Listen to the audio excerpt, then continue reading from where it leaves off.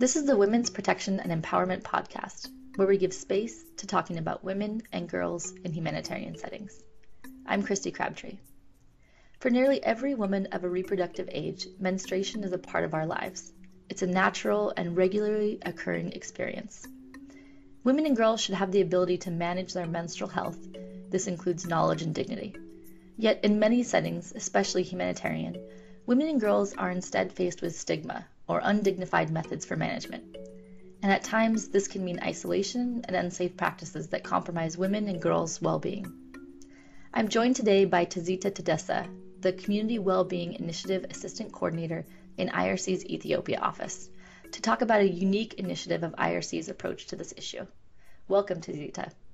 Thank you, Christy. So let's start with some background on menstrual hygiene management. UNICEF and the World Health Organization define adequate menstrual hygiene management as the ability and access to safe and clean products to absorb and collect menstrual blood, the ability to change these products in privacy, and with access to soap, water, and safe disposal. So why do you think this is an important issue? So it's really very crucial for women and girls, I believe, because it's a hygienic and dignity material. And particularly for my context, countless women and girls, sanitary pad has been unaffordable and a luxury. And also, this issue has not really given an attention to it, so it has a lot of consequences related to school dropout and also regular attendance problem with adolescent girls. And also there are problems related to GBV risk. For instance, specifically to the program I have been working, women and girls during menstruation, they went to far places like to the riverside or to the bush to keep their hygiene, especially during menstruation. And they do it at night. So it really creates an opportunity for perpetrator to violate them, such as rape, abduction, and sexual assault really happen during those times. So this has been really a root cause of GBV, school dropouts, school attendance rate has been a key causes due to the menstruation management. There is also a problem with sexual exploitation and abuse because girls who don't have any means of income, they're forced to get into sex for exchange of some cash or pads. So due to different reasons, I believe that it's very crucial based on my experience that I've been working with women and girls in emergency setting and also refugees and as well in the local community. So you mentioned that sometimes women and girls are going down to the river. What are some of the other unsafe practices that women and girls are doing to manage menstruation?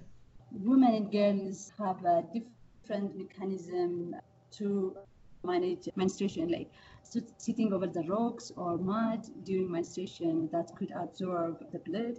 And also some of them use a false banana for menstrual hygiene management. And also there is a locally available textile called abujadi. It's a cotton fabric material with a cheaper price. So they use that kind of locally available material for menstrual hygiene management. So for some of them who can afford, though they are living in a hard-to-reach area, there is a town that they can access small shop which can provide a sanitary pad, but it's very expensive. And to afford that, either they need to have sex for exchange for cash, or sometimes they need to go for a distance place, and it's very expensive.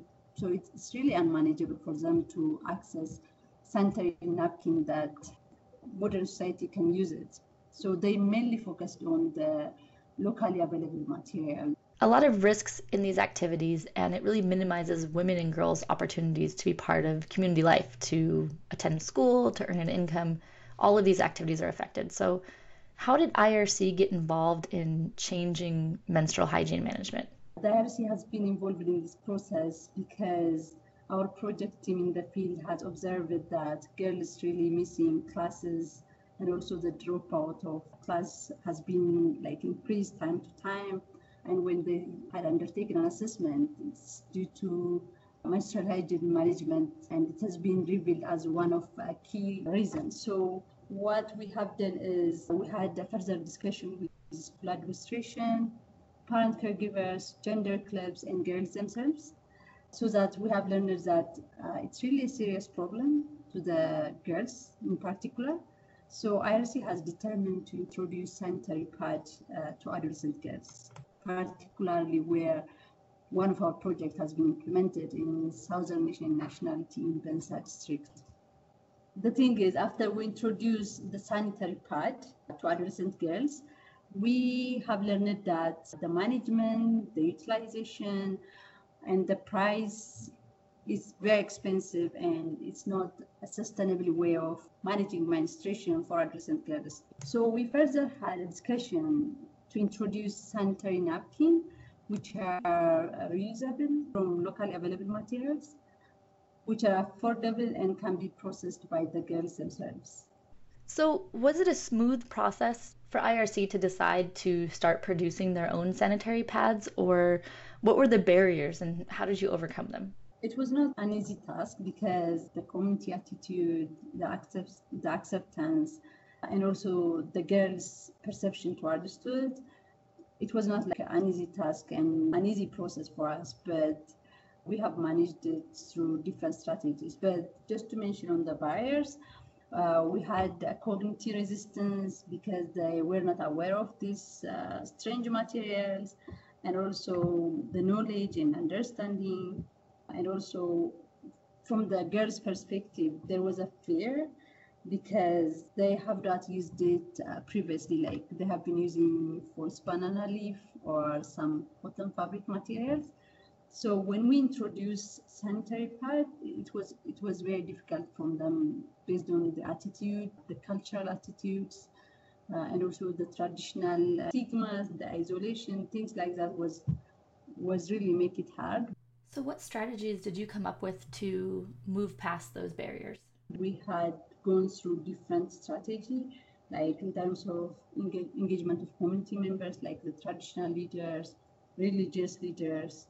Like we had a parent caregiver discussion on a regular manner, so we have included menstrual hygiene management session in it, and also mini and mass campaign about sensitizing on menstrual hygiene management, including sanitary pads, and consultative meeting with girls because girls were the center of our program and their voice really matters. So we had a discussion with them, and the decision-making process has been there from the girls. And I had also invited different experts, like health experts, so that they can mention the consequence of using those traditional techniques. So this really helped us a lot, and we're going through different steps in order to familiarize the management, the utilization, as well as the new reusable sanitary pad in the context. Beyond the consultations, how have the girls been involved in the process of production? Girls have been directly involved in the sanitary pad production with the IRC initiative. So girls have been involved in the sanitary production with different processes. IRC has engaged them through experience sharing with factory which produce reusable sanitary pads, just to familiarize with the concept. And then the IRC had create an opportunity for them 10 days of vocational training on sanitary pad production with the professional trainers. So they had got the opportunity to produce sanitary pads and how to produce it with locally available materials. So after that, what we do is we have purchased a sewing machine and distributed in the safe space, 2 per each safe space, and then the girls get the opportunity to practice what they have been trained for. So they have been getting the opportunity to produce it at the safe space and at their home based on the training that have been provided. So they're producing these pads for themselves, but also for other family members and the girls' clubs. Is that right? Yeah, so after experiencing it, currently they are producing for themselves, for their mother, for the sisters, and also for gender clubs, because there are girls who doesn't have any access and opportunity to this kind of materials, which really a root cause, as we mentioned earlier, for dropout and frequent absenteeism in the class. So the beneficiary girls of the IRC is currently providing sanitary pad for gender clubs. so that they can support other peer girls, which is really interesting. So what has been the impact on this for girls receiving the sanitary pads?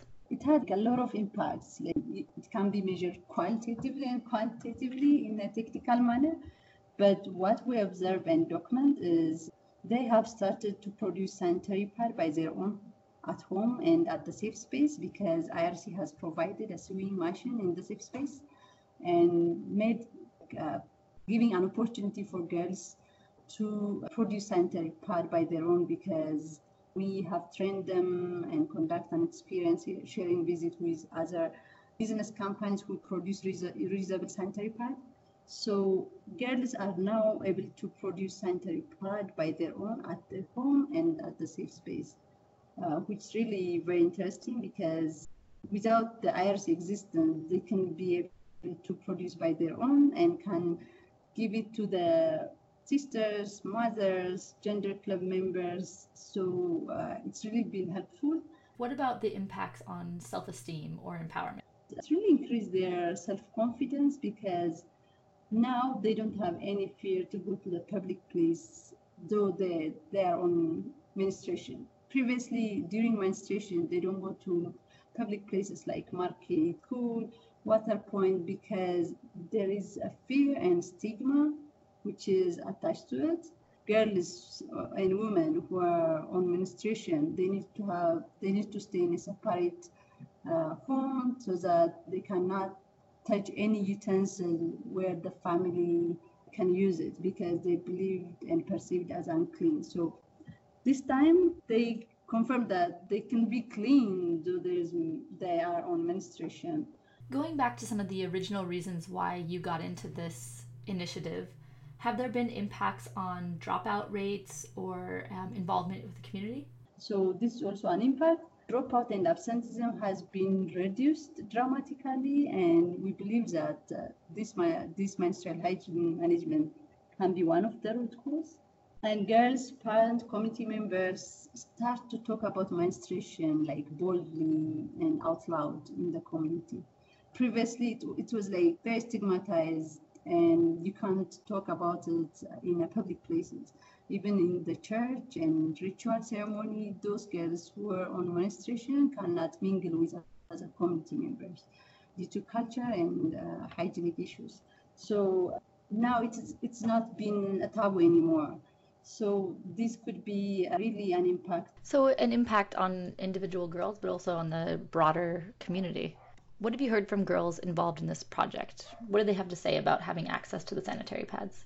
Currently, those girls who are involved in it saying that menstruation is natural.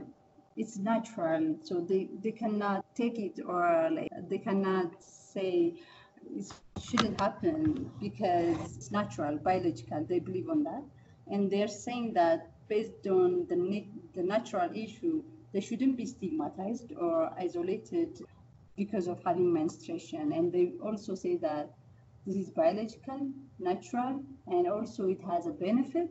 So we shouldn't be isolated or stigmatized in the community because of it. And they are now part of a solution, because they are producing sanitary pads for their own. So the availability of sanitary pads increases access opportunities for women and girls by reducing their isolation. And in these cases, this also provides an opportunity to learn technical skills in the production of the sanitary pads. Really, the impact here is at the individual level for each girl, and also at the community level. Safe and dignified menstrual hygiene management is an essential human right and takes increased access to information, accompanied by the right products and processes, like pads and washing facilities, and the acceptance of the community, positive social norms, for safe and dignified menstrual hygiene management practices to flourish. Thanks for joining us today, Tazita. Thanks, Christine. And thanks everyone for listening. Safety, voice, respect. Join the WPE movement.